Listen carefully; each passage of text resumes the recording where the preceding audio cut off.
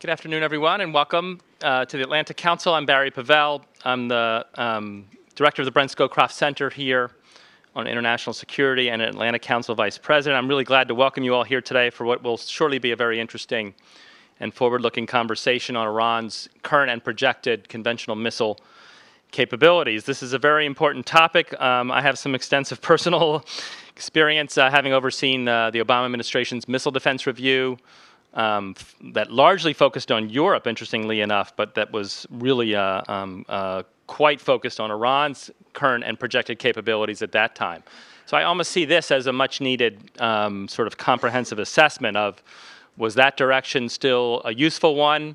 If not, should we be thinking about making recommendations for the next administration, which will start in a few months here, to take a different approach with an updated assessment of the actual facts and trends on the ground. So it's a great time and a very important topic.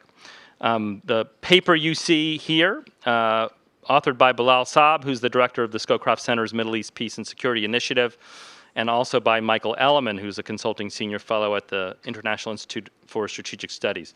I won't preempt the discussion, but what Bilal and Mike analyze here might be a shift in Iranian missile policy, a shift from a focus on developing longer-range capabilities, which was the focus of the Bush administration at the time, to developing greater accuracy, which of course can complicate U.S. policy, as Iran could then project these capabilities to Gulf cities and to high-value assets. This capability set then raises several questions. How can the United States best work with the Arab Gulf countries on dealing with these challenges? In particular, furthering Arab Gulf missile defense integration, which has been quite elusive up to this point, and that's one of the reasons we're thrilled to have retired Admiral Fawzi Miller here, who was the commander of the U.S. Naval Forces in Central Command, and he concurrently served at that time as commander of the Combined Maritime Forces and commander of the U.S. Fifth Fleet in Bahrain. So Bilal and Mike, in addition to being moderated, if that's possible, by Ambassador Miller, we'll also be joined on the panel by Atlantic Council Board Director and Ambassador Zalmay Khalilzad. He was former U.S. representative to the UN and ambassador to Iraq and Afghanistan, has a fantastic book out, which I commend to all of you, called The Envoy, as well as a very invaluable and active Atlantic Council board member here, and also Kelsey Davenport, who is a frequent contributor here. We have her on stage as much as we can. She's the Director for Non-Proliferation Policy at the Arms Control Association. We like to try to take the strategic view on issues that affect regional security. And so this is part of a long body of work. Most of you are probably aware of the Hariri Center's really interesting effort to develop a Middle East strategy under Secretary of State Madeleine Albright and former National Security Advisor Steve Hadley. That's coming soon, later this fall. That's one of those issues, and we are working with them, including the task force that traveled to six capitals in the region, including Riyadh, where we met with King Salman and met with other heads of state. And so watch that space. And then, of course, the Scowcroft Center has spearheaded a lot of projects on Gulf security and U.S. strategy in the region after the Iran deal. Bilal has routinely addressed these and other pressing Gulf security issues in his Gulf Policy Working Group. And we've also highlighted a lot of the issues and progress made since the U.S. GCC summits, with a whole sort of post-Riyadh campaign that covered a lot of different issues that were addressed at both of the recent summits. So I think with that, I want to get to the good stuff. I'd also like to remind you that please follow along and AC Scowcroft, and the hashtag is AC Mideast. Thanks very much, and I welcome the panel now on stage.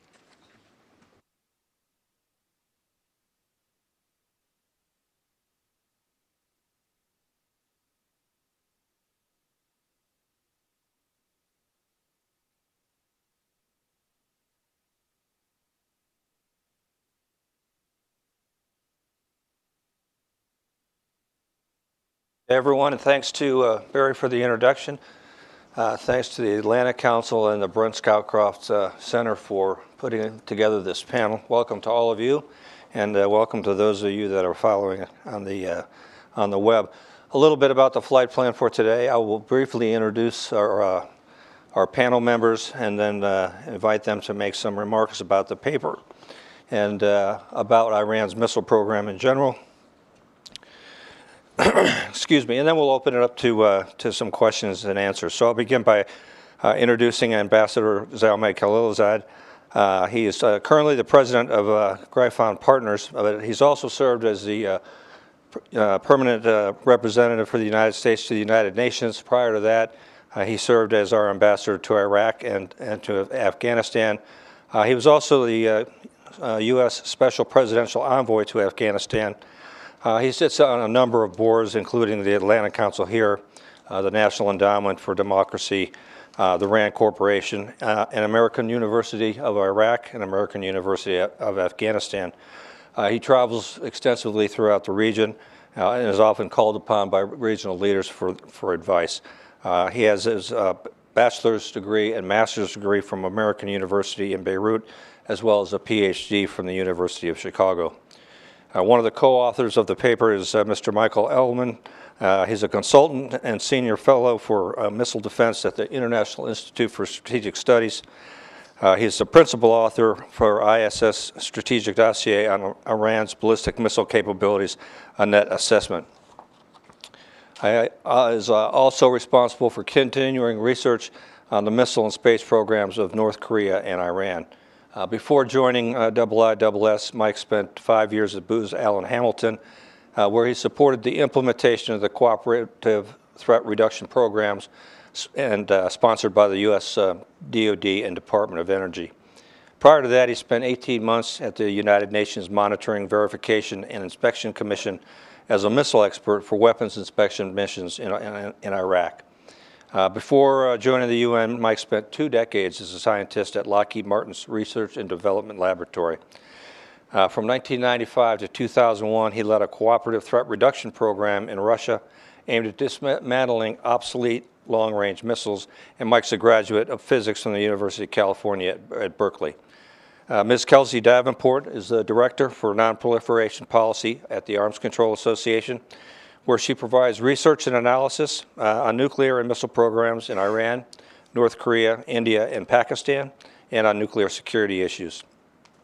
Kelsey joined the Arms Control Association in 2011 as the Herbert Scoville Jr. Peace Fellow. Prior to coming to the Arms Control Association, Kelsey worked for a think tank in Jerusalem, researching regional security issues and Track 2 diplomatic negotiations. She has a master's degree in peace studies from the Kroc Institute for International Peace Studies at the University of Notre Dame, and she graduated summa cum laude from Butler University with a BA in International Studies and Political Science. And then our final panelist, of course, is Bilal Saab. He traveled the least distance to be here because he is a senior fellow and director of the Middle East Peace and Security Initiative at the Brent Scowcroft Center here at the Atlantic Council. And he also chairs the Gulf Working Policy Group and Middle East Crisis Simulation Series. Bilal is also a monthly columnist with The National, and he has more than 14 years' experience working as a political analyst and advisor. He's had positions in a number of think tanks, including Brookings, the Center for Nonproliferation Studies, CSIS, and the Middle East Institute. He has master's degrees from the University of Maryland, College Park, and also from the University of St. Andrews in Scotland, and a bachelor's degree from American University in Beirut. So once again, thanks to the Atlantic Council for putting together a truly excellent panel. Ambassador, we'll start with you, and I'm wondering if in your remarks you can address a couple of questions. The first of which is really, what risks do the enhanced Iranian missile capabilities pose to the United States and pose to the partners? And then given the maturity of the Iranian ballistic missile program, what should the partners be doing, and given the progress or lack of progress that they've made thus far, what expectation do you have that they'll do the sort of things that they should be doing? Well, thank you very much, Admiral. It's a pleasure to be here. The credit goes to Mike and Bilal. My role with regard to their paper was to write a very short preface, and I'm delighted that they asked me to do that. With regard to the issue and the questions that you've asked, Admiral, I'd like to use the 10 minutes that we're assigned to make 4 points. Point one is that the Iranian missile program is part of a larger set of concern that we have globally about proliferation. And in this new era, proliferation of weapons of mass destruction and missiles really rank among the highest priorities of U.S. national security concerns. And although we have reached an agreement with Iran, have implemented for the duration that is envisaged, there is some constraint on the nuclear program of Iran, which was of great concern and remains of concern, but in a different way. But the missile program was not directly affected by that agreement. And although the paper does argue that there is a shift in terms of Iranian emphasis on having more capable, in terms of accuracy, in terms of payload, in terms of control, to be more lethal, in a regional sort of context, medium-range missiles. But I don't think one can count that the emphasis could not change again. And therefore, it's not out of the question that over time, the Iranian missile program could pose a threat to the homeland, to the United States itself, and to its allies in Europe and elsewhere.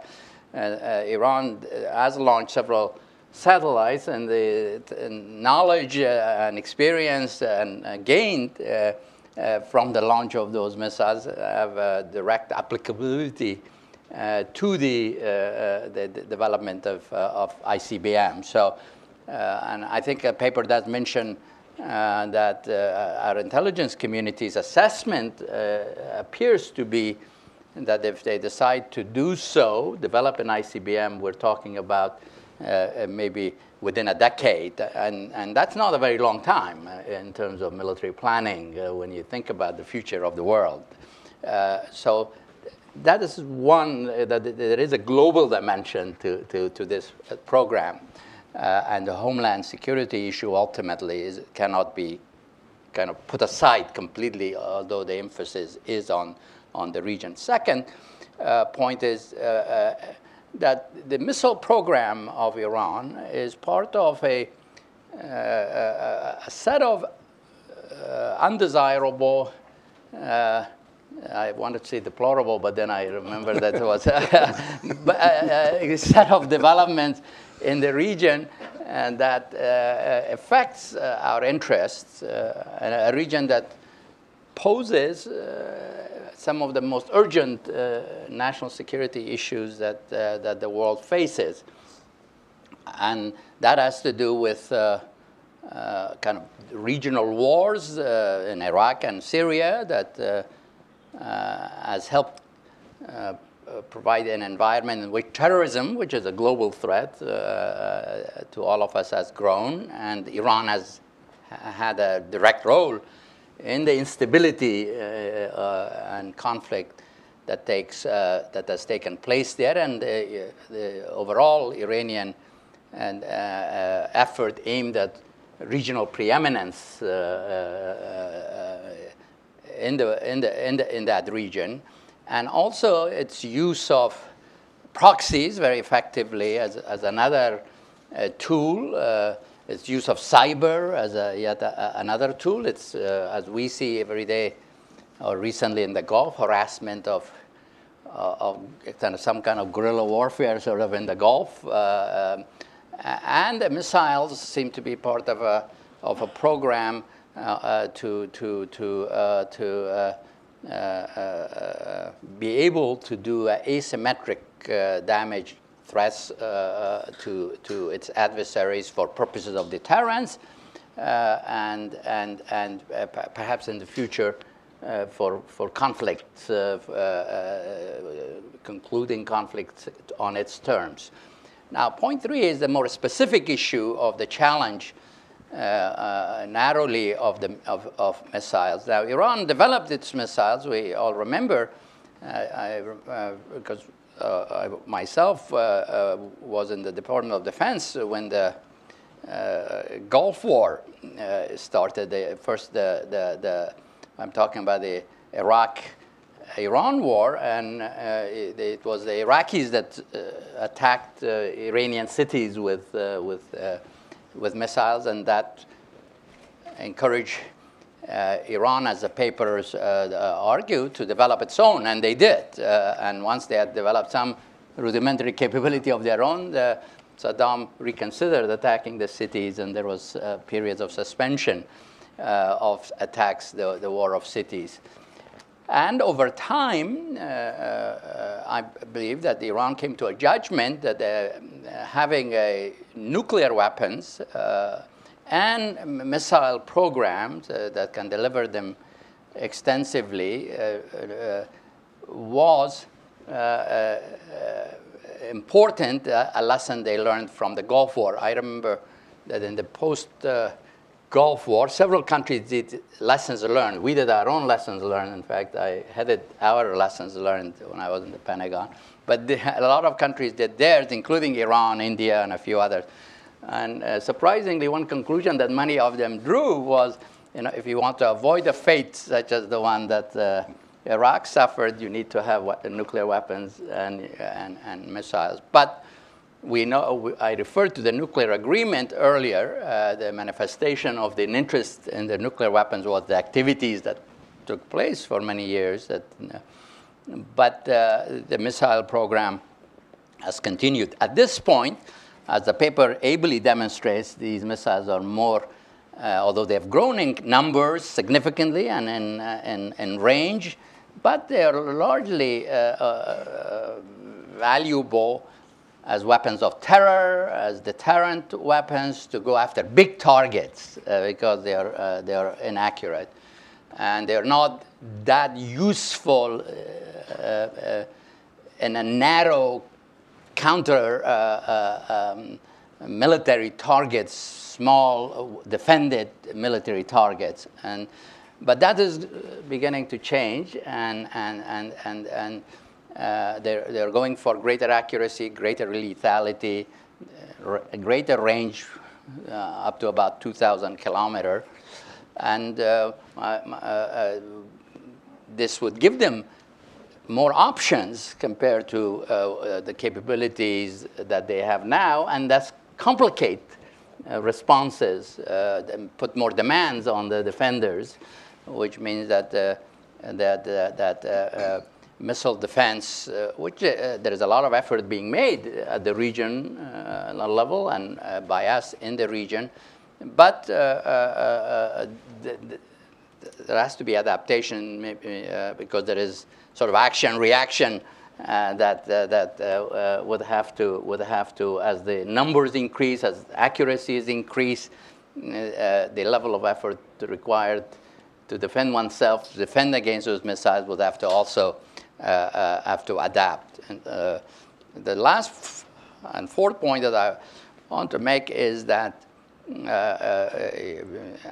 thinking about the future of the region, again, a broader point, and the Atlantic Council is, in order to stabilize this region, a number of things are needed, ending the civil wars, some balance of power among the major regional powers, so to preclude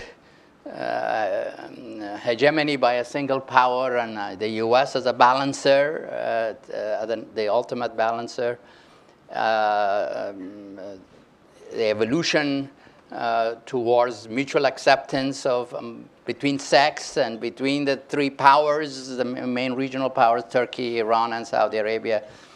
Some kind of CSCE type arrangements ultimately is part of the vision that places like the Atlantic Council are working on for the next administration to consider. But I think the missile challenge and how this challenge will be dealt with, in part by defense, whether there are opportunities for some sort of agreements in the context of building confidence and cooperative arrangements need to be also part of the agenda. Although the prospect, I have to say, having just come back from the region, for such an outcome of a cooperative arrangement is extremely limited at this point. That what you hear is that the region is moving towards, if anything, more polarization and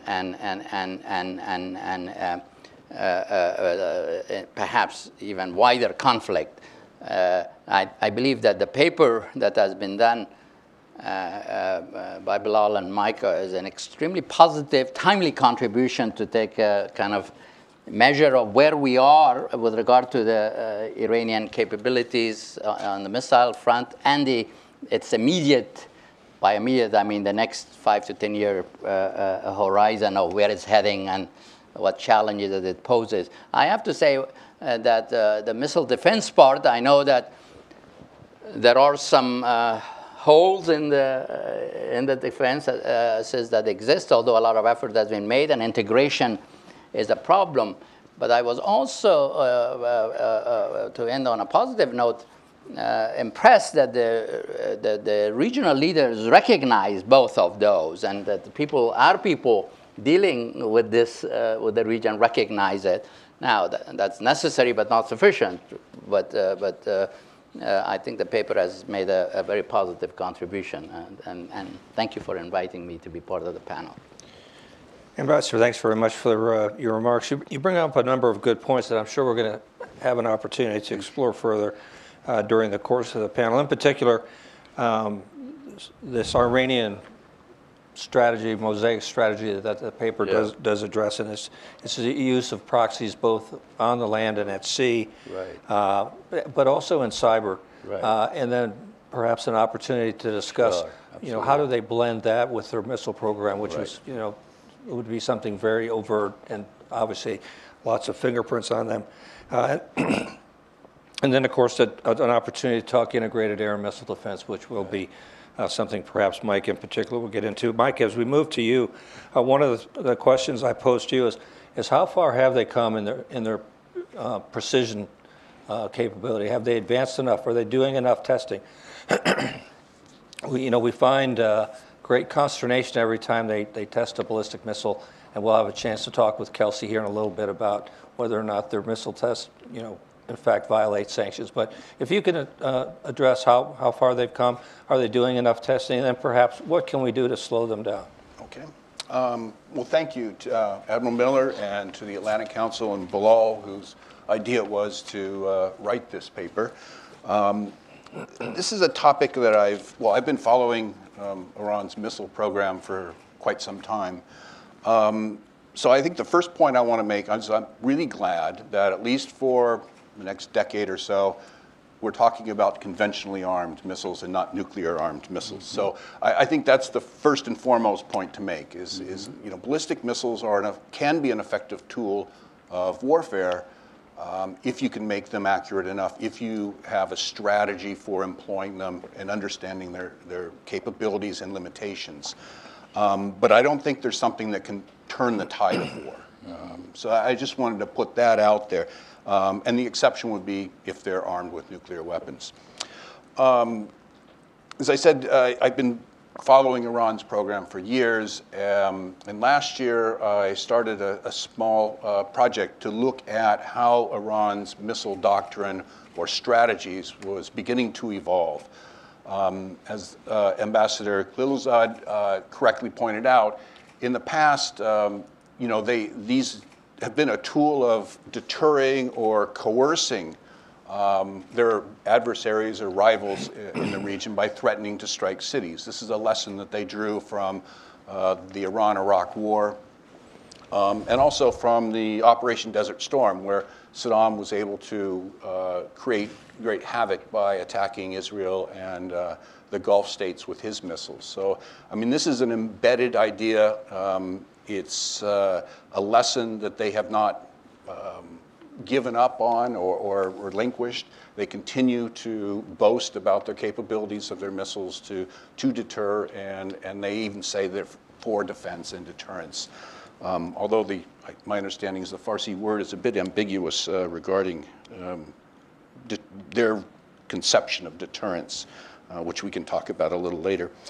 Iran was quickly able to create the capacity with the help of North Korean supply of missiles and engines to threaten targets as far away as about 2,000 kilometers. In other words, they could hit their rivals of greatest concern, the U.S. in the Gulf, Israel, Turkish air bases that might be used in an invasion of Iran. And so that really met their need for most of the last 3 decades. However, as they watched the military buildup before Desert Storm, as they watched the military buildup before Operation Iraqi Freedom, they saw that it took quite a bit of time and to assemble the forces, and that any invading army would not just instantly appear in their territory. So they began in the late 90s to look at ways that they might actually be able to conduct warfare with missiles. They started off with their short-range systems, taking long-range artillery rockets and converting them into missiles by adding a control and guidance component. This began 15 years ago or so, and they've been slowly developing that capacity for their short-range systems, that is 200 kilometers and less, using techniques that are similar to the way our ATACMS system, the Russian Tochka missile, it flies within the atmosphere. They're making good progress, but they still can't achieve what they want. Let me give a couple examples.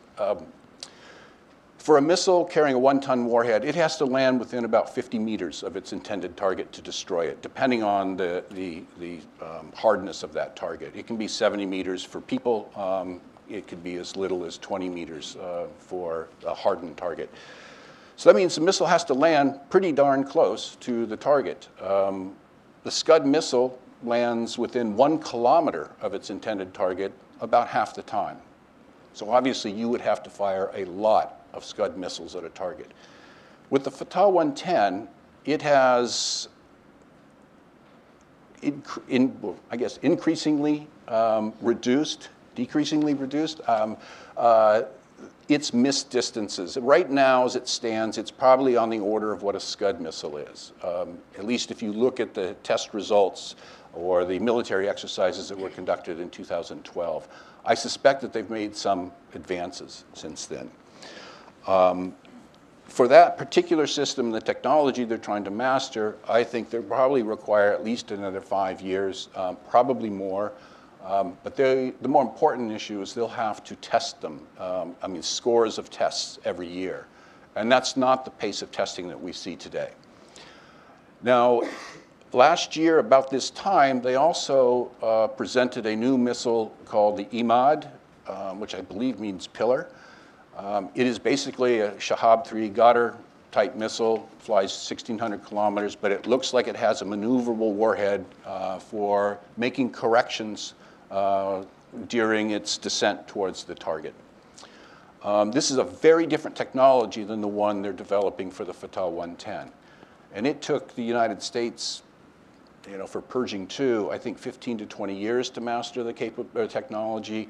China is still trying to master it with the DF-21. Of course, they're going after a harder target, a moving aircraft carrier. And so this is not something that's going to occur overnight. I would say at least a decade, unless they got extensive foreign assistance from Russia or China.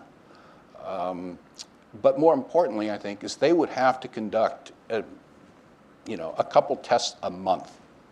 The current pace of testing of the nuclear-capable missiles, that is, those that travel 300 kilometers or more, is right around 4.5 to 5 per year.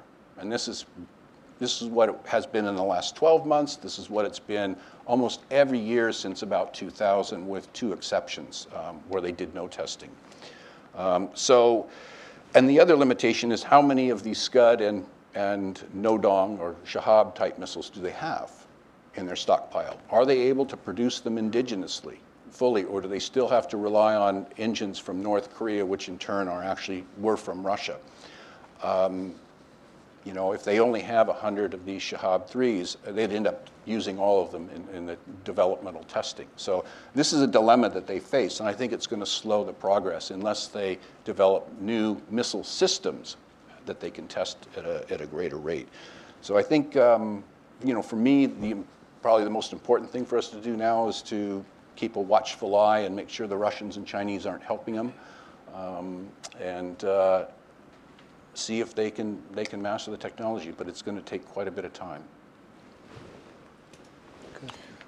Where else might they go besides Russia or China to get assistance? Well, they could, in principle, go to Pakistan, which has a number of systems that are actually Chinese, and learn from how those are structured. But to duplicate the technology would require them to do a lot of testing. That could shorten the time frame, and it's another area where I would be concerned about. But I want to mention also, in addition to the missiles themselves, there's an enabling set of technologies or capabilities they have to develop in parallel, and that is to acquire the target acquisition, bomb damage assessment, the communication systems that network the entire thing. I mean, this becomes an architecture, if you will. It's not just the missiles themselves. Now, Iran is producing a fair number of UAVs, which are capable of doing reconnaissance. Whether they can do it over hostile territory, you know, that's a question that remains unanswered. If I had to guess, I would say that would be difficult. But these are, in order to use them effectively, especially against mobilizing forces that are, you know, gathering on your borders, you need to have this reconnaissance capacity to develop your target list, transmit that information to the missile units, then fire to those positions, and then do a follow-up and assess the damage that you were able to do.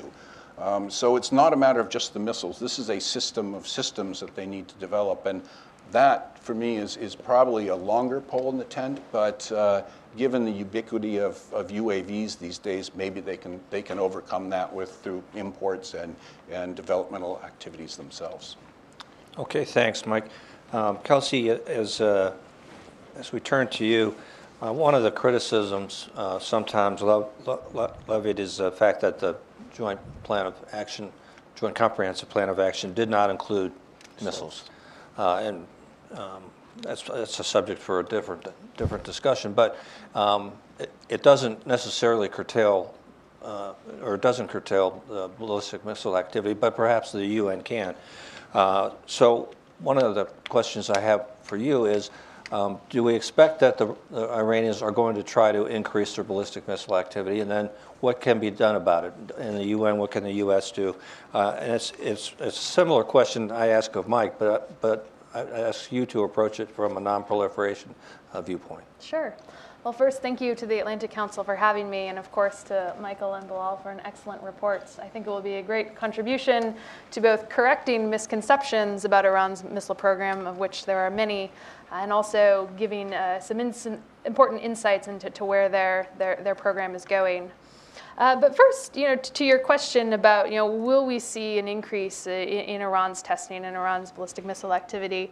And I think to understand that, it's important to look backwards and to look at how Iran has treated UN restrictions on its missile program over the past decade. It was in 2006 that the UN Security Council first put sanctions on Iran, preventing them from importing technologies that would be relevant to developing its ballistic missile program.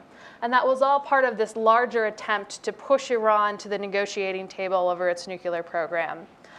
And I disagree that, that all of those restrictions should have been included in this pressure, and bringing conventional weapons into the discussion on Iran's nuclear program has certainly created complications now.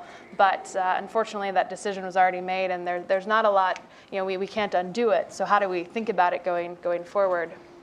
Now, as Michael, I think, pointed out, Iran has not viewed these restrictions placed on it first in 2006, and then the testing restrictions placed on Iran in UN Security Council Resolution 1929 in 2010 that prevented ballistic missile testing as impeding the development of its program. It's never recognized them as legitimate, and they've continued to test on average before these restrictions and after at about the same rate, I think with the exception of some of the periods when they were involved in negotiations on the deal itself. So I think that we'll certainly continue to see sort of that rate of testing because Iran has never regarded both the sanctions or the restrictions as legitimate.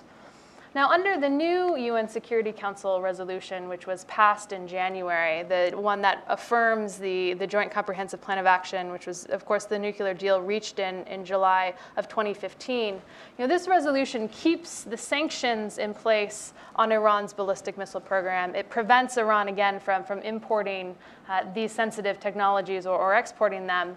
But it softens the language on testing, and it's created, I think, a gray space where the P5+1, the countries that negotiated with Iran, can say that Iran is not following this resolution, and Iran can say, well, they are still abiding by the spirit of the resolution. And that's because the wording has changed somewhat. In this new resolution, Iran is called upon not to undertake testing of ballistic missiles that are designed to be nuclear capable. And that is a less stringent formula than the Resolution 1929, under which Iran, it was mandated that Iran shall comply with a prohibition on nuclear capable ballistic missiles. So essentially, since the UN Security Council agreement came into effect, Iran has tested missiles that are capable of carrying a nuclear warhead. So they surpass that threshold that Michael mentioned of a 500 kilogram payload over 300 kilometers. But Iran argues that they're not designed to carry nuclear weapons, ergo they're not a violation. And you can see the ambiguity that creates reflected even more prominently in a report that the UN Secretary General issued in July when he was asked to assess the implementation of the resolution. And he ultimately concluded that Iran's testing is unhelpful, and it does not. It does nothing to sort of. It destabilizes the environment. It does nothing to help with the implementation of the deal. But he didn't ultimately rule that these tests were a violation. So I think with that ambiguity and Iran's past disregard for the ballistic missile sanctions, we'll continue to see Iran sort of testing, and we'll continue to see them try and circumvent these sanctions to import materials that they can use for their ballistic missiles. Because that's something that we've seen as well that, in my mind, is a fairly good indication that Iran does not have the domestic capacity necessary to produce everything it needs to for its ballistic missile program. We've certainly seen in 2006 steel plates destined for Iran that were interdicted, different types of fuels that could be used for solid rocket propellant interdicted in 2007 and 2010, certain types of pumps in 2014. So there is this continued record of circumventing sanctions. And I think that needs to lead us to have an honest question about how much sanctions have actually impacted Iran's ballistic missile development. Because I think that should guide how we go forward when we think about areas to limit. Now, one of the arguments that I frequently heard about Iran's ballistic missile development being impeded is that, well, we haven't seen an Iranian ICBM yet. I think that the United States has done its fair share of encouraging the idea that Iran is actually seeking an ICBM, when I don't see indication that they're looking at those types of extended ranges. In part, repeated U.S. intelligence assessments that have said, with sufficient foreign assistance, Iran could test an ICBM by 2015. That came and passed, and as to paraphrase from my former colleague and good friend Greg Thielman, any country could get an ICBM with sufficient foreign assistance in a very short time period. So I think that those assessments, plus prominent Republicans in particular who oppose the deal, talking about the threat posed by Iran's ICBMs, have created this perception that that's what Iran is pursuing. Because we haven't seen it yet, the sanctions are working. And given that Iran has continued testing, that they've developed and tested more accurate missiles, I think that sort of really asking whether or not these sanctions are doing anything is critical. Now, also, it's important to consider that as you increase sanctions pressure, if a country or group wants to circumvent those sanctions, that drives the price up for the companies that might be willing to do business with them. So essentially, more groups may be willing to enter that marketplace because the payoff is greater. And there's a very interesting study done on this by North Korea that came out recently from MIT and Harvard that talks about these unintended consequences. So that's why when we talk about how to stem Iran's ballistic missiles going forward, we need to look at areas that can complement sanctions, particularly looking at export controls and looking at strengthening interdictions. There was a Bush administration era initiative known as the Proliferation Security Initiative that brought countries together to focus on expanding capacity for interdictions. It did not create a new international law. It worked off of existing law and national authorities and essentially helped create a network of information sharing and also helped countries develop and refine their authorities for actually interdicting cargo that they believed was essentially illicitly bound to help WMD programs. There's been a fall off in terms of exercises, support, and activities of PSI over the Obama administration. And if we look at how Iran is obtaining some of the materials for continuing its ballistic missile program, and we want to stem them, that looking at where to direct PSI efforts, I think, could be very interesting. The Missile Technology Control Regime, another example. This is a voluntary group of countries that sell dual-use technologies that can be used for ballistic missiles. Areas where we could strengthen the MTCR again to prevent the flow of materials into Iran that it relies on for its ballistic missile program. I think one way to target that is through the MTCR. There are critical countries like Brazil and India and China that remain outside of the MTCR. And there are areas with notifications. When a country rejects a license for a dual-use technology, how are those notifications shared? Can we be more effective in alerting others that there might be attempts to circumvent sanctions? So I think not just relying on sanctions alone, but looking at these areas where we can strengthen and support the sanctions movement could help sort of stem and regulate the flow of materials into Iran that it does rely on for its ballistic missiles. But I certainly agree with Mike in his assessment that the missiles themselves do pose far less of a risk when they're conventionally armed as opposed to armed with a nuclear warhead. So continuing to support the nuclear deal, I think, should be paramount in decreasing the risk posed by those missiles. Well, thanks a lot. You give us a great deal to think about, not the least of which is the relationship between ICBM development and the space program. And I think we'll have a chance to talk about that during the discussion phase. Bilal, as you look at this, in terms of military contingencies, really kind of broadly, how should we be thinking about this? What should we be worried about and planning for? How does the Iranian missile program fit into their overall strategy? If you could address that in your discussion, I'd appreciate it. And then how do you expect the Gulf states to respond to increased precision? And talk to us a little bit about how they're really thinking about it, particularly in light of the JCPOA. Thank you, Admiral. Ambassador, I didn't know you went to AV. I did. We have that thing in common, I guess. Okay, so as important as it is to try to analyze how the Iranians might use these more accurate missiles, I think it's also useful to at least try to understand why they might use them. I mean, I think intentions matter here.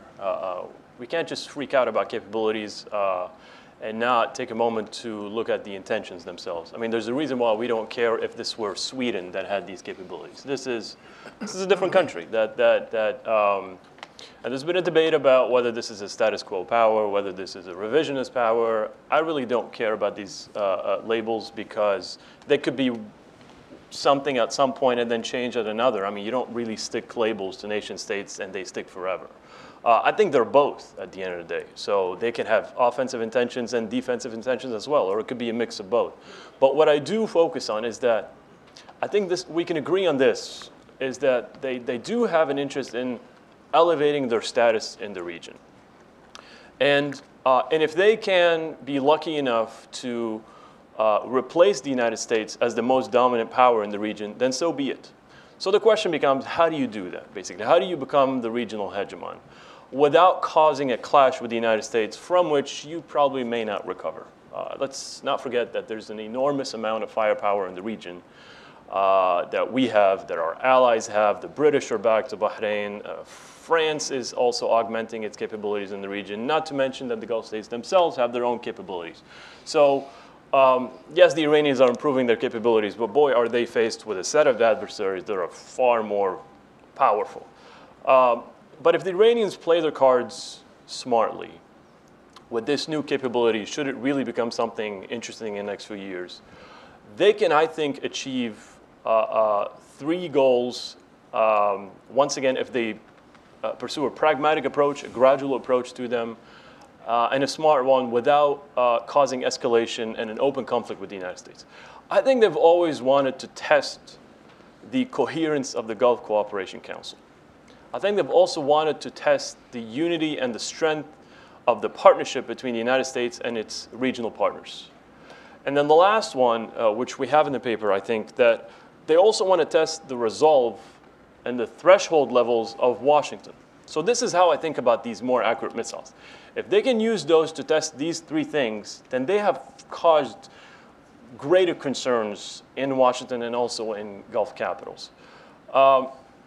It may well be, and I don't want to completely discount this possibility, it may well be that these increased missile capabilities would still be used for augmenting their own deterrent. So bottom line, they might even have to use them at all.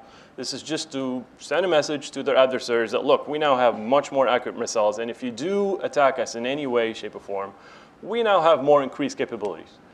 But if you're sitting in the Pentagon, and specifically you're a strategic planner, you can't just settle for this is just for deterrence. You really have to think of exactly what you asked me, Admiral, about contingencies. As remote as they are, as unlikely as they are, you have to think about them, you have to plan for them, and you have to strategize for them. So I came up with really 3 basic ones. It could be a whole range of contingencies that we have to think about, and I included them in the paper. So the first one I think is the least likely one, because it has the highest chance of escalation and causing a clash with the United States. Once again, something they do not want, and they're very clear about that, which is that they would use these missiles to fire at a U.S. military asset, whatever it may be in the region. I think that would almost certainly, I don't want to say it's automatic, but it's almost certainly, it would cause the United States to strike back forcefully. So that contingency, as remote as it is, we still have to keep in mind. Another contingency would be that, all right, so if this is really escalatory, then what else can they use those missiles for? Let's say they hit a value target, Arab Gulf value target. So it's a city, it's a water desalination plant, it's an oil installation. That's something to think about. Now, does that still have a high degree of escalation also, and to which we would intervene? I think so too. But compared with the first one, I think it's a lower likelihood of us intervening for one simple reason. I know it's politically controversial to say that, but the reason being is that at the end of the day, if U.S. direct interests are not harmed, then it's not as automatic for us to really intervene and enter into a conflict with a foreign nation on behalf of partners with whom, by the way, we do not have formal alliances and defense pacts. These are informal security commitments that we have to them. I'm not saying we would not respond at all, but I think we will pause a little bit and think harder about risk-reward calculations.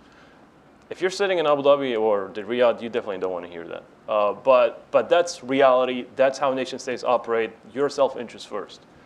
The third contingency, which compared with the first 2, has a lower level of escalation, which to me is more concerning, of course, is if they hit actually something that's not a value target, but an Arab Gulf military asset. Let's say it's a radar. Okay, it's a really important radar, but at the end of the day, it's still a radar. that they have as part of the structure of the missile defense, right? If they hit it with a precise missile and wait for us to see how we respond, I think the likelihood of us responding to that is even lower than the first two. We might still do it and intervene, but boy, would we think really hard about going in, because at the end of the day, our ultimate objective in that region is still regional stability. And if we think that going after the Iranians would cause escalation and it will cause a sustained conflict with a nation that's there geographically, and we're not there, and we're just about to wrap up our involvement in the region militarily, and we have basically made a statement to all of our adversaries and our partners that we're pretty much really fed up with the region, then the last thing you want to do is enter into a sustained open-ended conflict with the Iranians. Those are three classes of contingencies that I have in mind, but I'm sure there's a range of others that could be far more narrow and sophisticated. Okay, so how the Gulf states, how should they be thinking about this or planning for this? What are some of the responses? I see three classes, basically, of responses. You fight fire with fire, in the sense that they start developing their own offensive missile capabilities. That's easier said than done, because it's not easy to pursue that for reasons that Kelsey just mentioned. I don't know where they would get them. The MTCR is a huge factor. We certainly wouldn't sell them those, because not only are we members of that, but also other arms control agreements that prevent us from doing that. But let's just assume we were not part of anything, okay? Even if we had the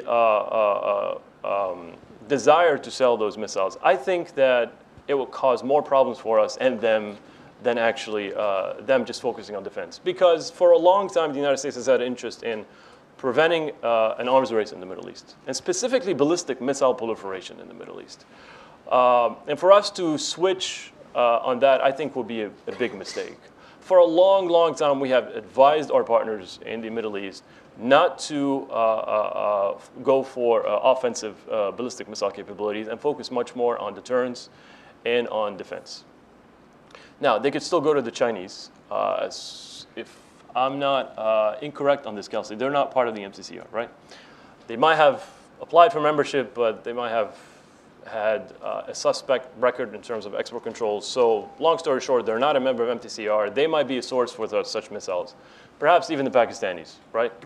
But we will continue to advise our partners not to go through that route, because it could be escalatory, and it might not even actually augment their own deterrent capabilities, because the Iranians are so sensitive about missiles for the same reasons that the ambassador mentioned before, because of what happened in the War of the Cities in 1988, that they might have to actually go after those missiles in a preemptive fashion.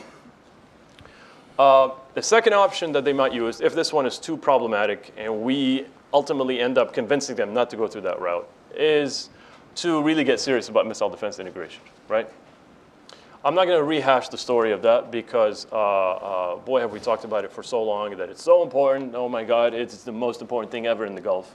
But the long story short is that the ball is in their court.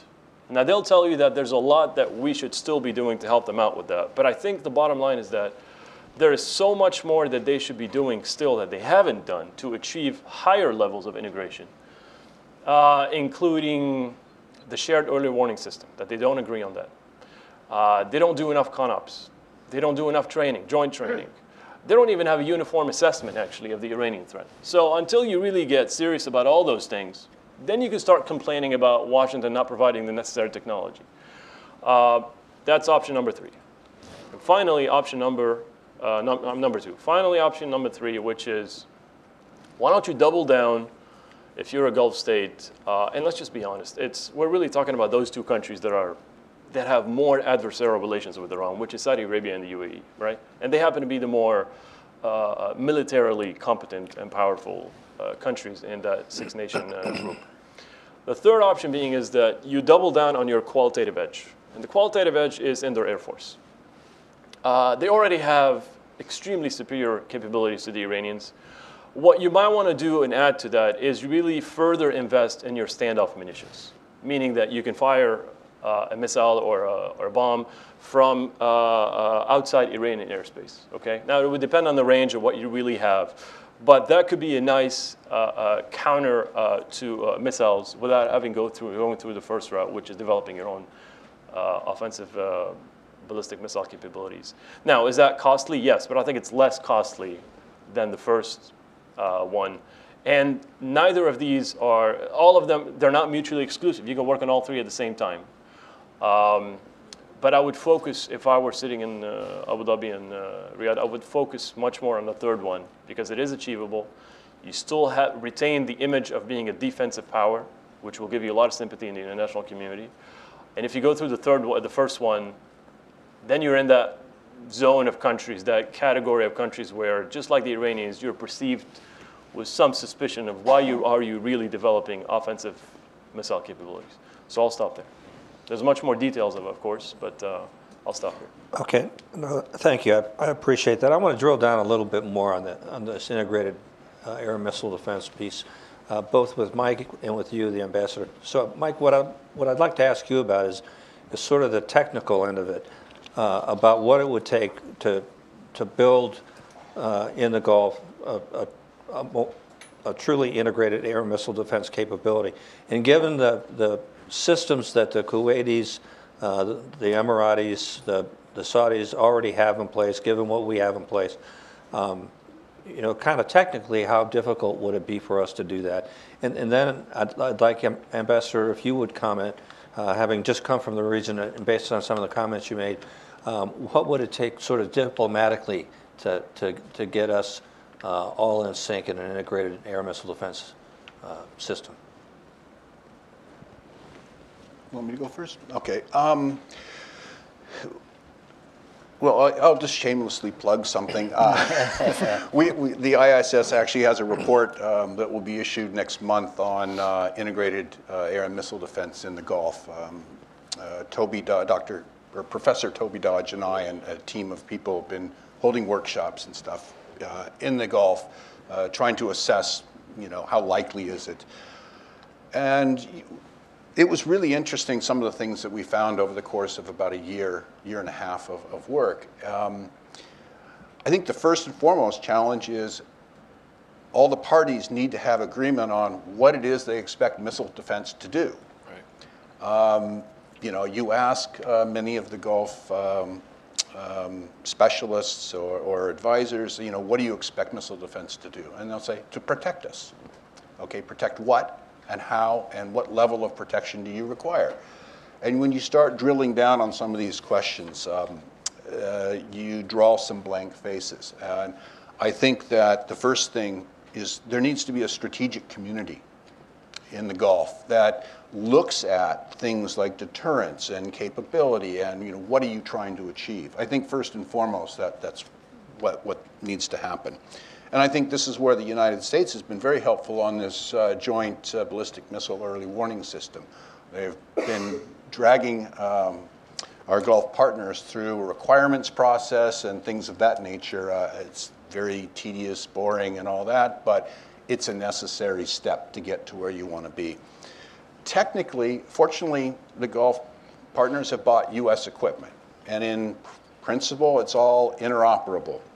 In practice, it's not quite that way. I think there's some technical challenges to actually integrating things like Patriot and THAAD. We can do it on the test range, so we know it's doable. But I think there's going to need to be a large investment in this particular element, the technical integration, creating the infrastructure that can carry the information, and probably, the next step is to get each of the partners in the Gulf to, concede some level of sovereignty over their own defense. Mm-hmm. And you're not subcontracting it out to someone, but you're enhancing your own capabilities by adding together. So I think this is more of a political and psychological issue that they will have to get over. Are we optimistic? I think there are some steps that will be made in the future. Small steps like having a joint GCC kind of warehouse of spares and all the equipment that you need, maintenance equipment that you need. Maintain that as a as a group. You purchase it as a group, and that way you can get, quick delivery of spare parts and things of that nature. And then the next step is the shared early warning system. I think the use of sensors is a very, that look out, most of it away from their own states, but you can peer into territory. This is an issue we'll have to get over. I think the work on the shared early warning system has been very helpful in them understanding exactly what the limitations are and what the capabilities need to be.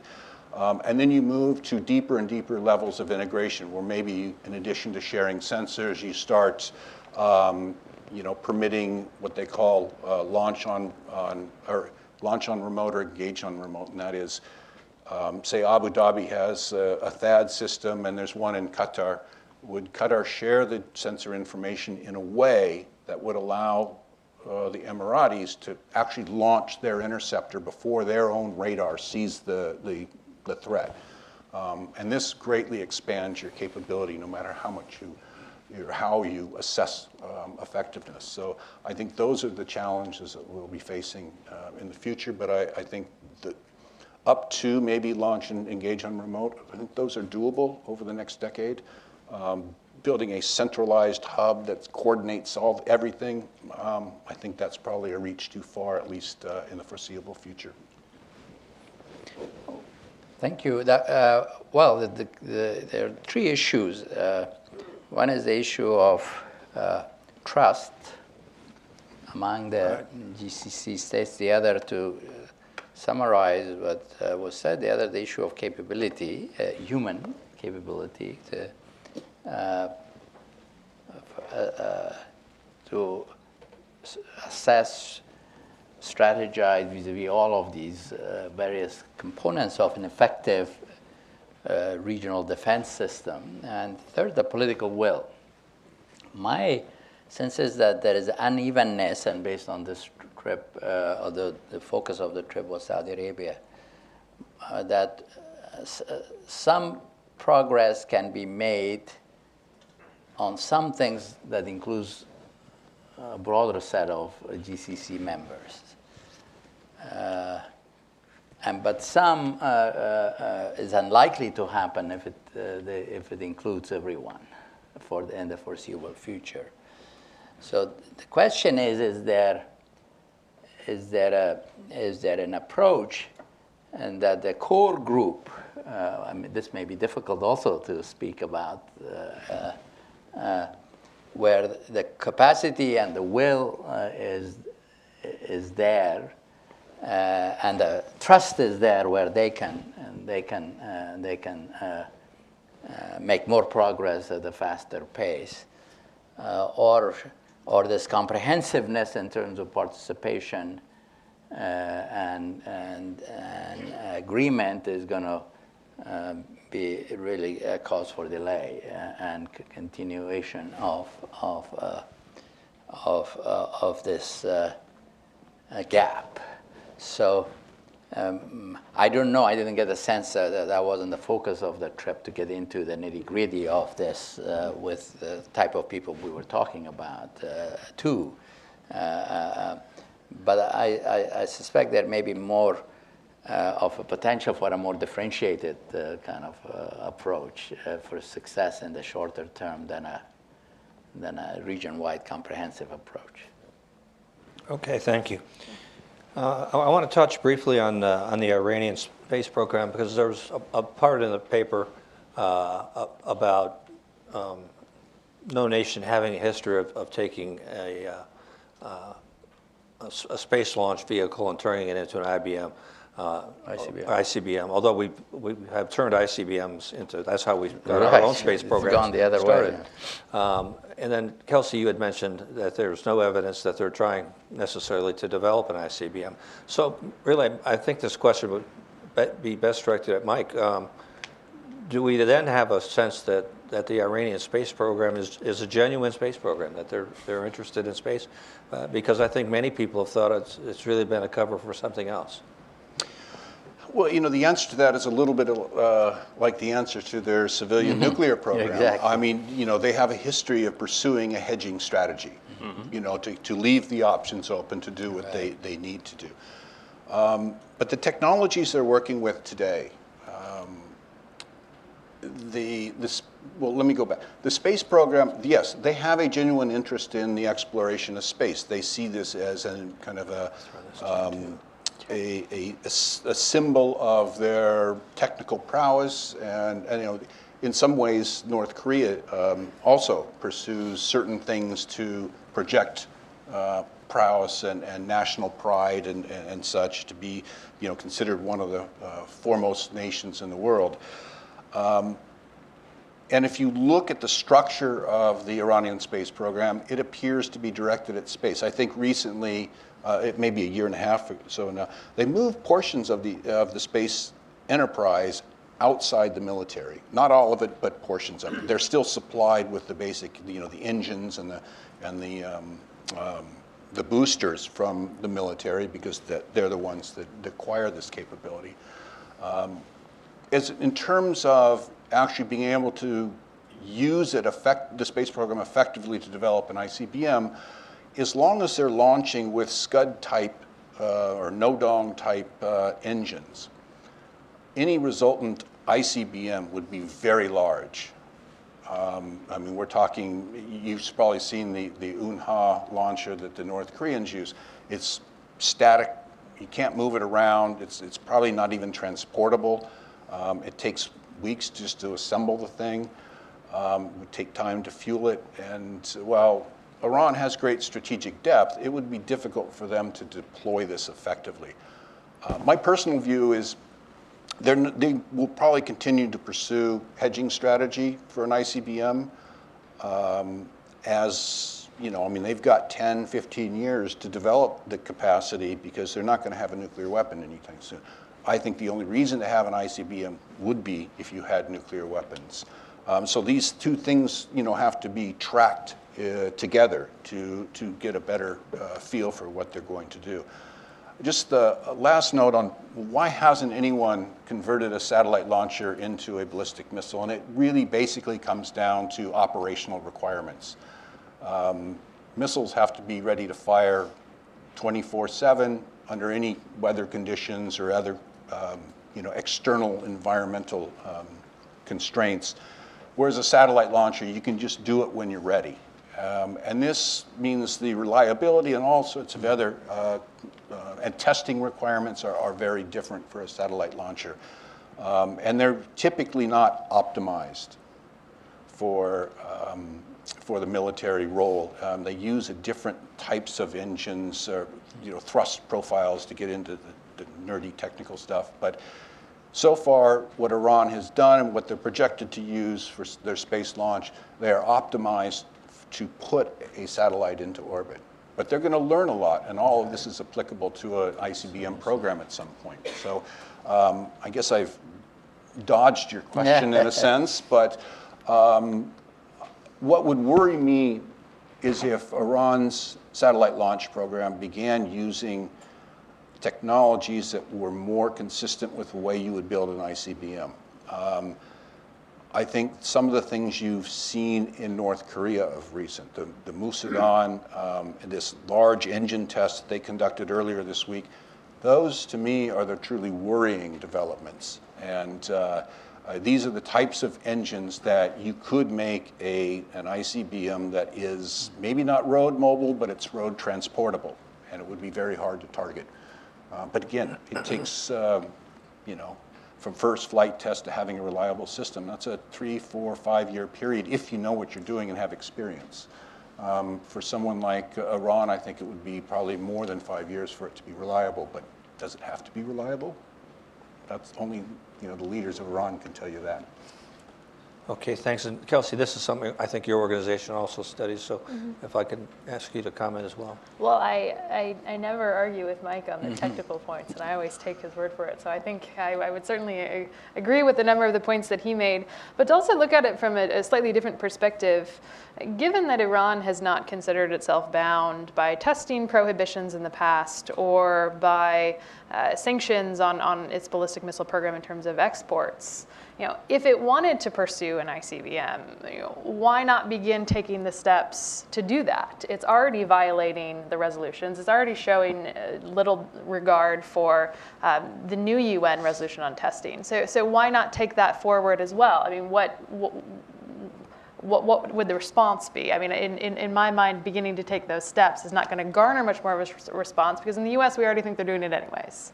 So that's one point. But the other, and I should have made this in my initial remarks, is that lifting the sanctions on Iran that would allow it to import technologies for its ballistic missile program, that is largely in Iran's hands right now. Those sanctions will time out in October of 2023, but they can be lifted much sooner if Iran takes certain steps to cooperate with the International Atomic Energy Agency regarding transparency about its nuclear program. If they get to a finding by the IAEA known as the broader conclusion that has to do with ensuring that the program is peaceful, that there's been no diversion of material, then those sanctions can be lifted sooner. And Iran is not, taking a lot of steps to move that process along. They could probably get there in as little as 3 years if they wanted to, but they're not hurrying that up. So if they really wanted to extend their ranges, if they wanted to put themselves in a position where they were working towards an ICBM by the time the restrictions on their nuclear program came out, why not begin doing that now?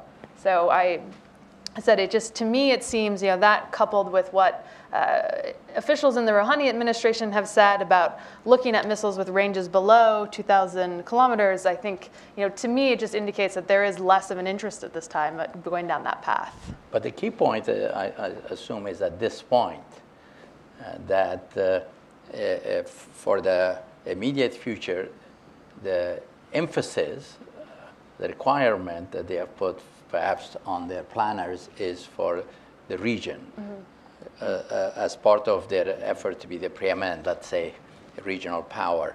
That doesn't preclude that at some point they could develop ambitions for developing an ICBM, and some of the things they are doing with regard to space, or even with regard to the improving their regional capabilities can have relevance for developing the longer range capabilities.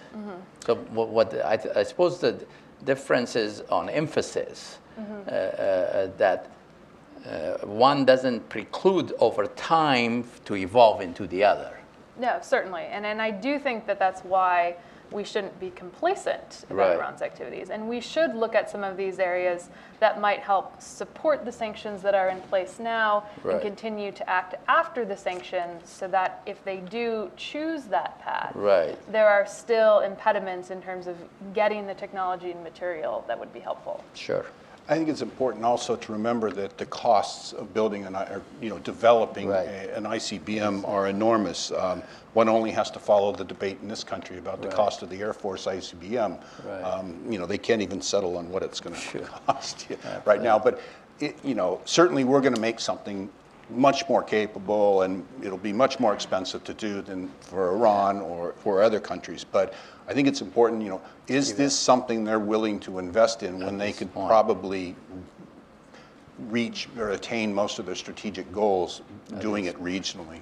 And when the sanctions on ballistic missiles come off, it could be around the time that the arms embargo comes up. So where are they going to want to invest? Exactly.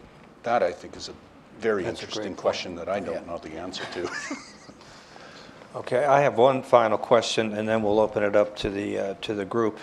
We've talked about the Battle of the Cities a couple of times, and that being a driver in many cases for their ballistic missile development. One of the concerns I had when I was a Fifth Fleet commander was how the Iranian calculus would change if their missiles were just at a little bit better range and were a little bit more accurate. If they were accurate enough to hit the pier at Maina Salman or hit the headquarters and not worry about hitting the Shia neighborhoods that surrounded the base. So would they be more willing to fight the Battle of the Cities, understanding that the counter battle wouldn't be Iraqi Scuds, it would be GCC aircraft with precision weapons in all likelihood. If their missiles were just a little bit more accurate and had a little bit better range, and how would that look like? And I'll just throw that out to the group. It's kind of like threading the needle, right? I mean, at the end of the day, you want to try to accomplish the objectives that I laid out before, but at the same time, prevent serious escalation and a clash with the United States. And it's really tricky to do the things that you just described, Admiral, without really causing us to intervene forcefully. It goes back to issues that have nothing to do with weapons, and the ambassador talked about, like resolve, political will, our own calculations of our own interests there, what really merits our intervention, what are the biggest stakes that we have there, what are the most important priorities. Those are things that have nothing to do with weapon systems, but it's a very tricky balance. And because there is an inherent risk of escalation, they have to think really, really hard about how to use those. Admiral, the way I look at the increased accuracy and what it might do for Iran, I think one of the major changes would be their willingness to use them, as you said. It provides them with a lot greater operational flexibility. And that's of concern, and I think it's precisely that worries me the most. Is it opens up the window of possibilities for them as they become increasingly more capable and less the risk of collateral damage or striking the wrong target. That's not just the collateral, but the political and diplomatic damage it would do. So this is something they have to be, that they're likely thinking about, and it's one of the drivers behind the search for greater accuracy. One thing we haven't talked about is Kuwait. Kuwait is much closer geographically to Iran and is susceptible to not only artillery rocket fire, but also these shorter range systems that are highly accurate. And I think the Kuwaitis have different strategic requirements for defending themselves than, say, the Saudi Arabia, or to reach Saudi territory from Iran, from a safe distance inland in Iran. You need something greater than 300 kilometers. You probably need to be in the 500-kilometer range of capability. So right now, Iran has a limited number of these systems. So just looking at this, I think we need to look more at the war-fighting capacity that they're trying to develop and how we're going to defend against that. It's basically an extension of area denial strategy, which they're practicing with their asymmetric capabilities. Okay, thank you. All right, I'm happy to open it up to questions now, please. If you wait for the mics to come around, and then when you get a mic, please identify yourself and what organization you're from. We'll start with Harlan, please. I'm Harlan Ohm with the Atlantic Council. Thanks very much. An observation and a couple of questions. It seems to me that any military wants to move from a science project to an effective weapons systems.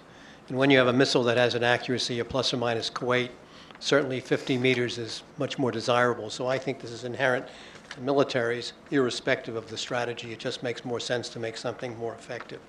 Question for Zal and a question for you, John. Zal, Iran has many tempting targets potentially from Riyadh to Ankara to Tel Aviv. To what degree do you think Israel has entered into their thinking about their missile systems? And John, this is a little off the subject of missiles, but very important. Iranian gunboats have been harassing American ships for quite a while. I know you tried this, but what opportunity do you think exists for some kind of an incidents at sea agreement being reached to prevent these interactions? Because there's always the prospect of a Vincennes, and quite frankly, you must have done a tremendous job as Fifth Fleet Commander to discipline your skippers, because I know if I was in that position, I'd be awfully interested in pulling the trigger once and twice to just show them a lesson. Well, on the Israel part, my suspicion is that this is very much part of their thinking, to deter an attack from Israel and to be able to respond and to do damage. And that's why I think also they're thinking a lot about survivability of their systems in terms of numbers, in terms of mobility, in terms of being underground,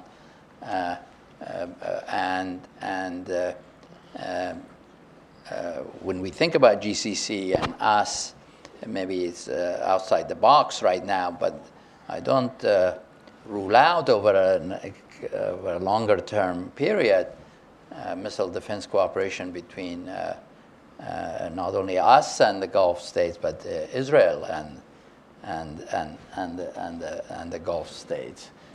Because one of the things that I heard was that they don't see anymore Israel as a military threat. That in fact they see that on some major issues, it's a very identical threat perception. And so, but I think to go back to your question, I think that's, I suspect that's one of the main factors in the Iranian strategy and planning. Thanks for the question. I think there's very little opportunity for any kind of an agreement with the Iranians. You know, we maintain a hotline, if you will, in the Fifth Fleet headquarters. At least they did, and I assume they still do. And we can't get the Iranians to use that. Right. And we always thought that would be useful as a way to defuse tensions should something happen at sea. There's a couple points though that are interesting. The kind of behavior that we've seen. Which, you know, I used to describe it, and previous Fifth Fleet commanders did, as buffoonery, and we would quantify the, you know, the probability of buffoonery, the B sub B.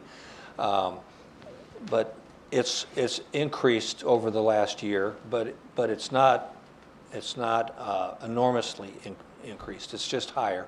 One of the things that's always been difficult to do is to understand at what level that occurs. Is it, you know, on that particular patrol boat? Is it a district headquarters? Is it something higher? So if you look at the last several incidents over, you know, there were 4 in a week. What was interesting about them is they occurred from the Strait of Hormuz to the Northern Arabian Gulf. Well, that cuts across all the IRGCN districts, which tells me that's a high level, you know. And so those were very much done on purpose. They're intended to provoke. And they got, and that was a provocation that got all the way up to warning shots. And then what happened? There's only been one incident since then. So that tells us a lot about the Iranians. Now, what the Fifth Fleet is pretty good at doing is what you alluded to, is providing guidance to the commanders. There are procedures to go through. It's an understanding that this is not necessarily a hostile act, that this is a provocation. And so in order to keep it from escalating into something that no one will benefit from, a tactical action with strategic consequences, stick to the procedure. So I think we'll just continue to do that. Why the Iranians find this beneficial is a little bit mysterious, I think, to all of us. But I think we can all be very proud of the way that the sailors, you know, out on the deck plates have conducted themselves. Admiral, may I add just a quick point to what the ambassador said? It relates to your question. I think as far as Israel is concerned, and you can never rule out anything, of course, but I think that it's almost exclusively geared toward deterrence, the Iranian posture. And you can see that also with Hezbollah across the border. 2 reasons for that. I think there's a higher degree of appreciation by the Iranians of the relationship between the United States and Israel. They have more doubts about the relationship between the U.S. and the Gulf partners. But when it comes to Israel, they know that it's almost a red line. And 2, which brings up the second point, is that because of that, there's a lower level of Iranian adventurism when it comes to Israel. And they have also a healthy appreciation for the Israeli military capabilities, far more than the Gulf capabilities, even though those are quite considerable too. So for that, I think it still really is based on deterrence. I mean, who knows? I mean, 2006 happened, as you know, out of an accident and miscalculation. So that could easily also happen between these two. But they're far more on the defensive and the deterrence side with Israel than it is with the Gulf states. Right. Okay, the gentleman over here. Samar Chatterjee, Safe Foundation. Interesting that this panel, there was no one who mentioned during the entire panel presentation, Israel, but for the first question, and my question related to Israel, and I guess you mentioned that the Iranians no longer consider Israel to be the major threat, but I thought all of their development was to placate Israel, and Israel, if it finds a very favorable U.S. president who would encourage them, like George Bush did, to do whatever you want, could find an excuse to attack a nuclear facility or some facility in Iran, and then a response would be required from the Iranians. So will this missile development or nuclear development, what implications would it have? Bilal, you want to take a shot at that? Sure. Respectfully, sir, I didn't say that they do not perceive Israel to be a threat. As a matter of fact, they're pretty high on that list of threats. But I did say that their posture is geared toward deterrence. History suggests the way they have armed Hezbollah, the way they have conducted themselves vis-a-vis Israel, is that they've always been on the defensive. Just to narrow down more in the question, what was precisely the question, if you don't mind? If Israel were to start the offense on some excuse, will there be a response from Iran? And is all this development only meant for that? Because I don't think U.S. will. U.S. will be seen, if it attacks Iran, as a bully, in the world. In the international community, it will be viewed, and that may be the reason why, when they arrested those American seamen and so on, the U.S. did not react in a very adverse way, which the U.S. can. The U.S. has the ability to, but the whole world would consider it to be a very bully action by the United States, and probably brings in Russia and China and all that into that. Okay, so I'll just make a quick point. I'm sure the panelists also have other thoughts on this. Really depends on the lethality of the strike, but I would say that they wouldn't let something like this go without a response. And the preferred course of action has always been for them to work through proxies, and they happen to be quite lucky to have a pretty significant counterstrike in Hezbollah. This is not a non-state actor that really is, insignificant or does not have considerable military capabilities. They do. So they will probably fight to the last Lebanese instead of really causing a direct clash between the two. That would be my assumption, but I could be wrong. They also have an interest in preventing escalation, because the Israelis, I would say, depending on if this will be a sustained conflict, I think they have the advantage if we were not to intervene. But the Israelis, for the short term, maintain escalation dominance. So the Iranians have always been very sensitive to that. Yeah, just one point, and it brings up something I neglected to actually bring up in the paper itself. It's too late now, Mike. Yeah, I know. It's that's the problem with deadlines. If you look at the history of Iran's program, they spent from about 1995 till 2010 trying to create the capacity to retaliate with missiles launched from their own territory that could reach Israel. It's a minimum of 1,000 kilometers, but if you want to, launch from areas that are more protected, it's 1,300 kilometers. That was the focus of their program from 2000 to 2007 or 8. So I think they definitely have in mind of some form of retaliation. Yep. The other form of retaliation is they have been supplying Hezbollah with, tens of thousands of missiles. Fatah 110 is one of them. And this is, one of the concerns is if they provide a highly accurate system to Hezbollah, then they might be able to conduct attacks that they otherwise could not without the fear of inadvertent escalation if they're attacking just airfields that are being used to attack southern Lebanon, for example.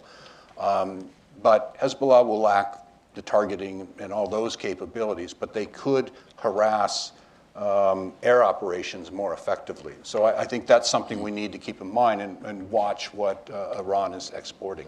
Sure. Okay, gentleman in the yellow tie. That's you, Tom.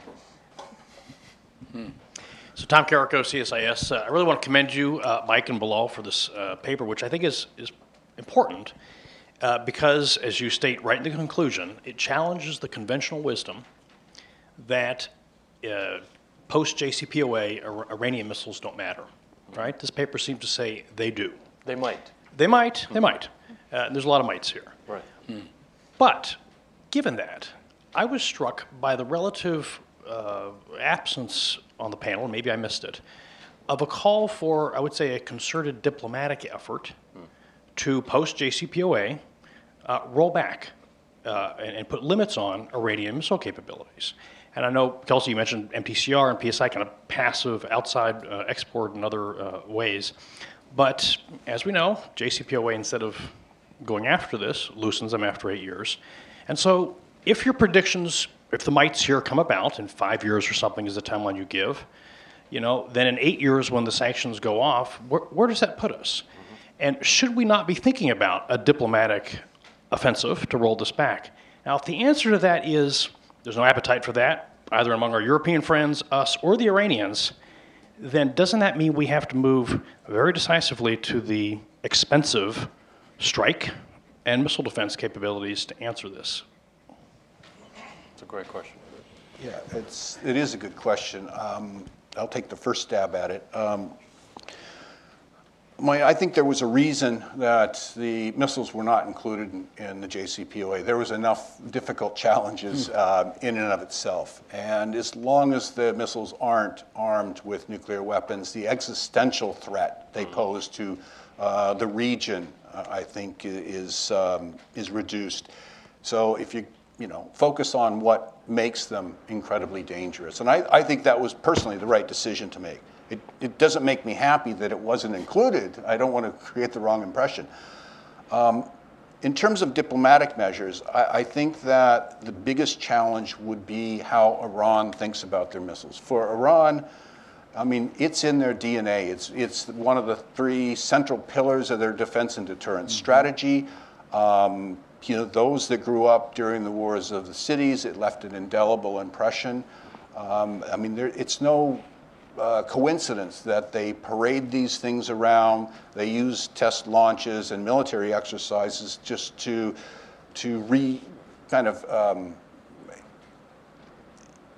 message their deterrent capability. So I think the willingness on the Iranian side is going to be, the pressure you'd have to put on them is enormous. I think the more interesting longer-term question is, as they're able to import advanced aircraft and other weapons from China, Russia, or whoever, does the priority missiles have now, does it become reduced? I would argue probably not, as long as the current commanders are in place and such, because they have bought into this narrative that missiles are their defensive capability. But I think over the longer term, they may see reason to invest their money otherwise. But that will depend on the relationship they have with the regional rivals and with the U.S. in the region. It would be nice for a diplomatic solution. I've been looking at an effort to create an agreement within the region that prohibits missiles with ranges of 2,500 kilometers, maybe 3,000 kilometers, with verification measures, confidence building measures included in it.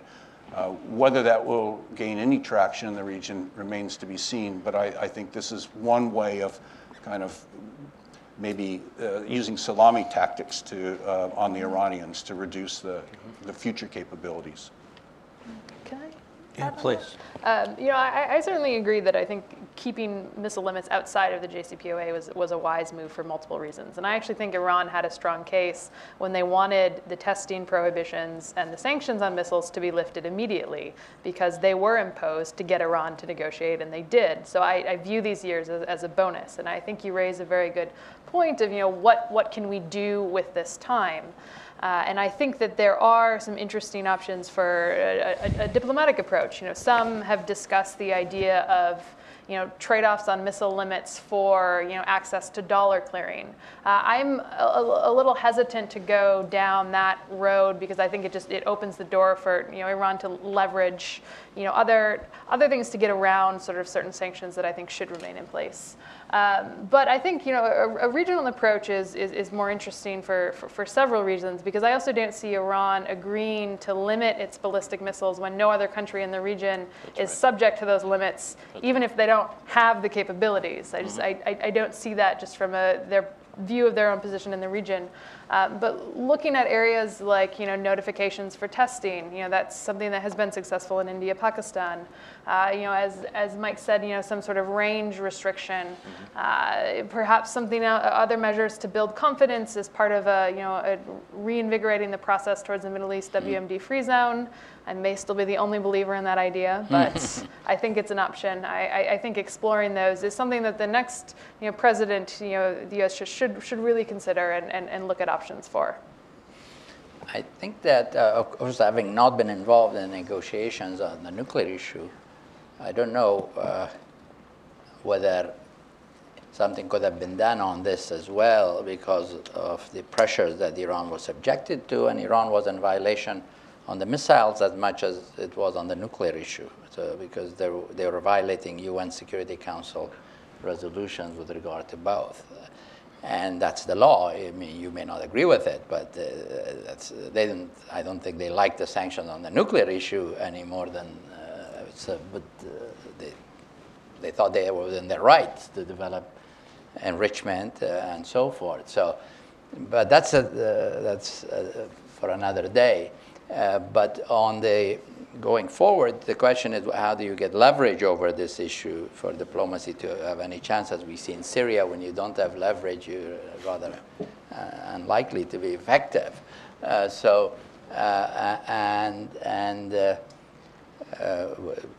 Can we put enough sanctions based on the missile concerns and get enough cooperation like we did on the nuclear issue without undermining the nuclear agreement, and that may be one constraint that the administration, this one at least,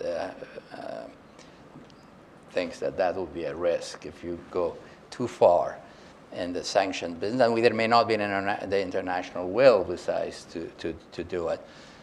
So a couple of things that may not be enough is what Mike was saying, since they're inferior in terms of conventional capability otherwise, on, for example, aircraft, whether we can get an agreement with those who might sell them aircraft to say, yes, but that has to be in exchange for constraints on the missile program, for example.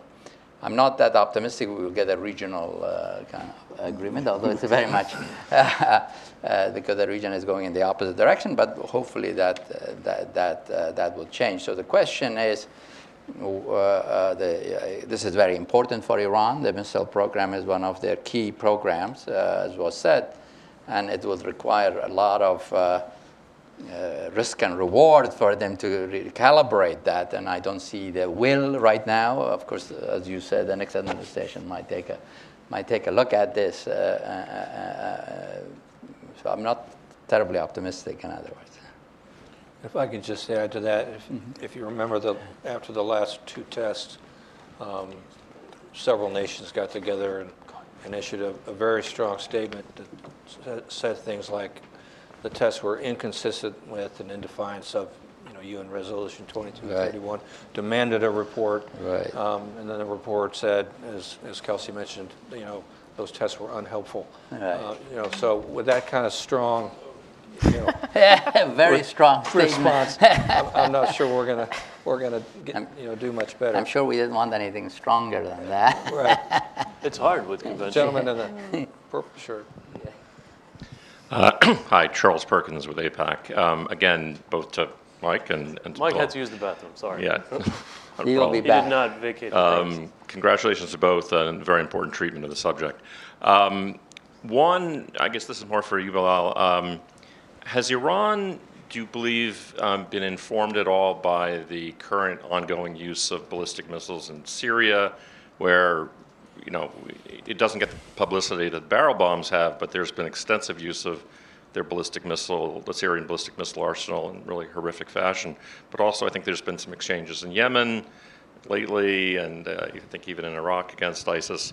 Do you think that this experience, in terms of lessons learned, may have had an impact in their evolving concept at all? And then maybe this is more for Mike, but ballistic missiles obviously aren't the only systems that the Iranians have, and although they may claim to have more in the way of armed drones, cruise missiles, and so on, than they really do, in fact, they also are making progress in this direction as well. And I'm wondering if you could say anything about it. I noted there really wasn't much in your book, in the paper on this.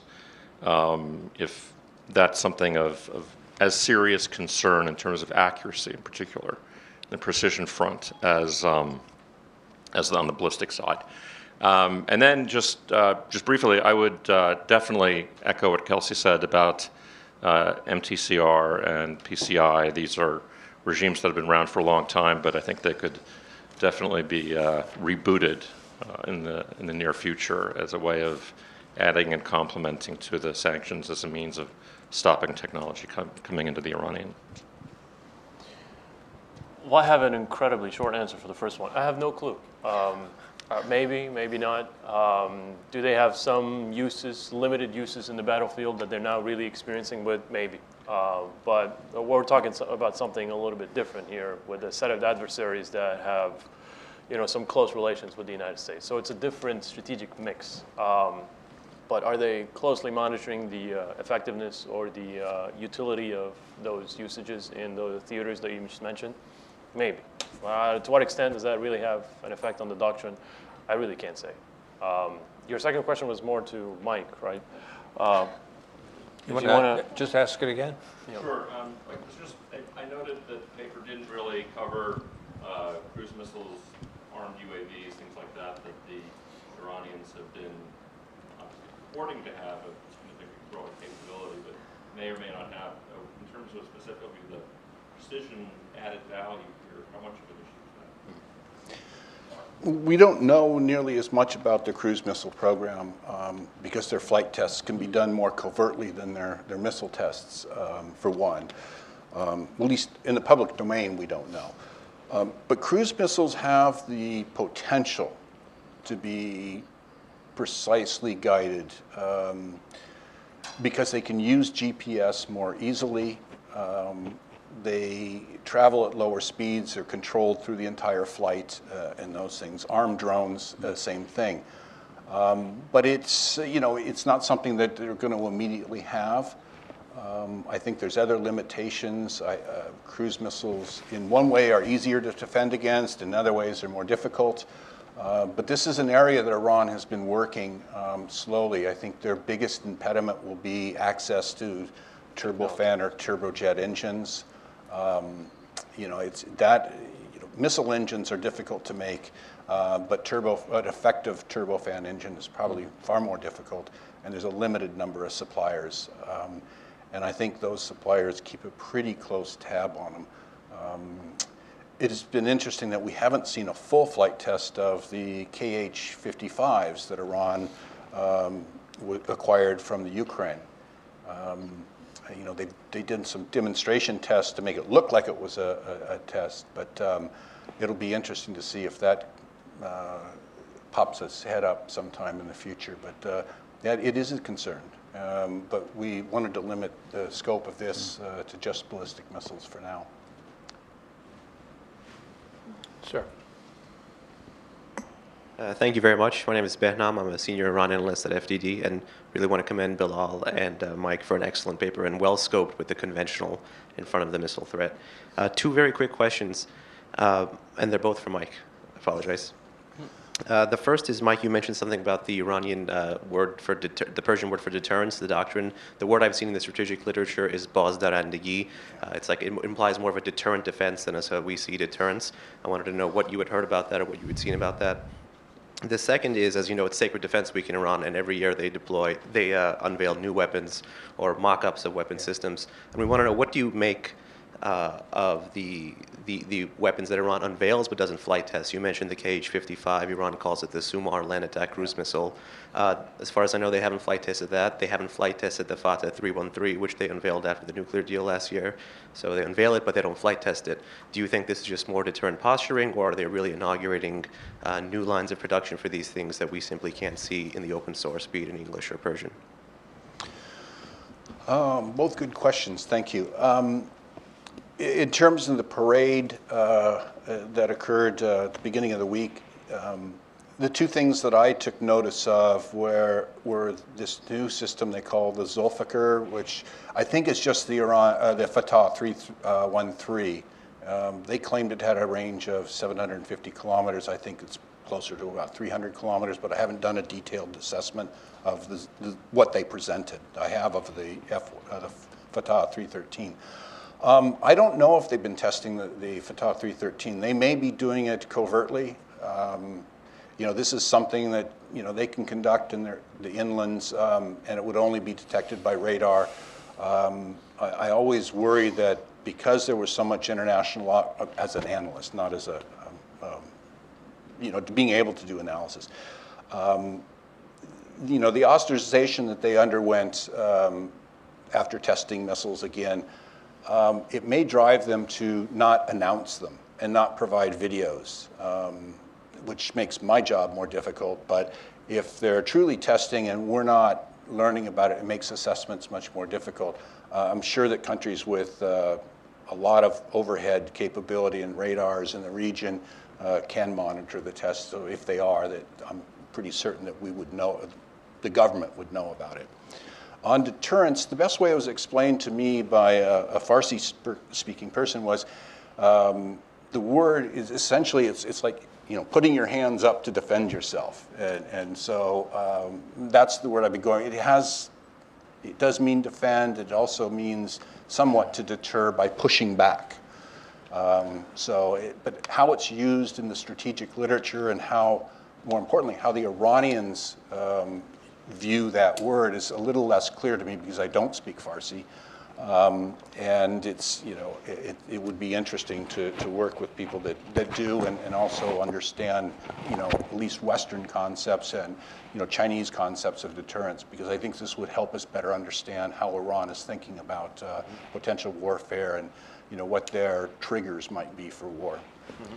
Can I ask maybe Mike this? I mean, when you read their literature on deterrence, when translated, do they believe that in order to have the deterrence capability, you need to be able to survive an attack, then make a decision, deliberate decision, communicate that decision, then execute that decision and do what you want to the adversary as a result? I mean, how do they put all the requirements that I just said? Is that what they believe is to have a deterrent capability means what to them? That's a good question, and I'm probably not the best person or even close to it to answer it. But from what I have read, you look at their Mosaic doctrine, for example. This is something that devolves decision making down to really low levels because, again, one of the lessons they learned from 1991 when we tried to decapitate so their deterrent is to launch under attack, so yes, as you would say. I would say it's probably closer to that, but it would be a decision that's made down at lower levels. It's different. If they're decapitated. If they're not decapitated, it might be a little bit different. It could be both deterrence by denial and by punishment, which gets us back to the missiles, the accuracy. Because if they are attacked and now they have more accurate missiles, then they can punish the adversary. But they would have to survive. They would think they would have to have assuming it's not an overwhelming.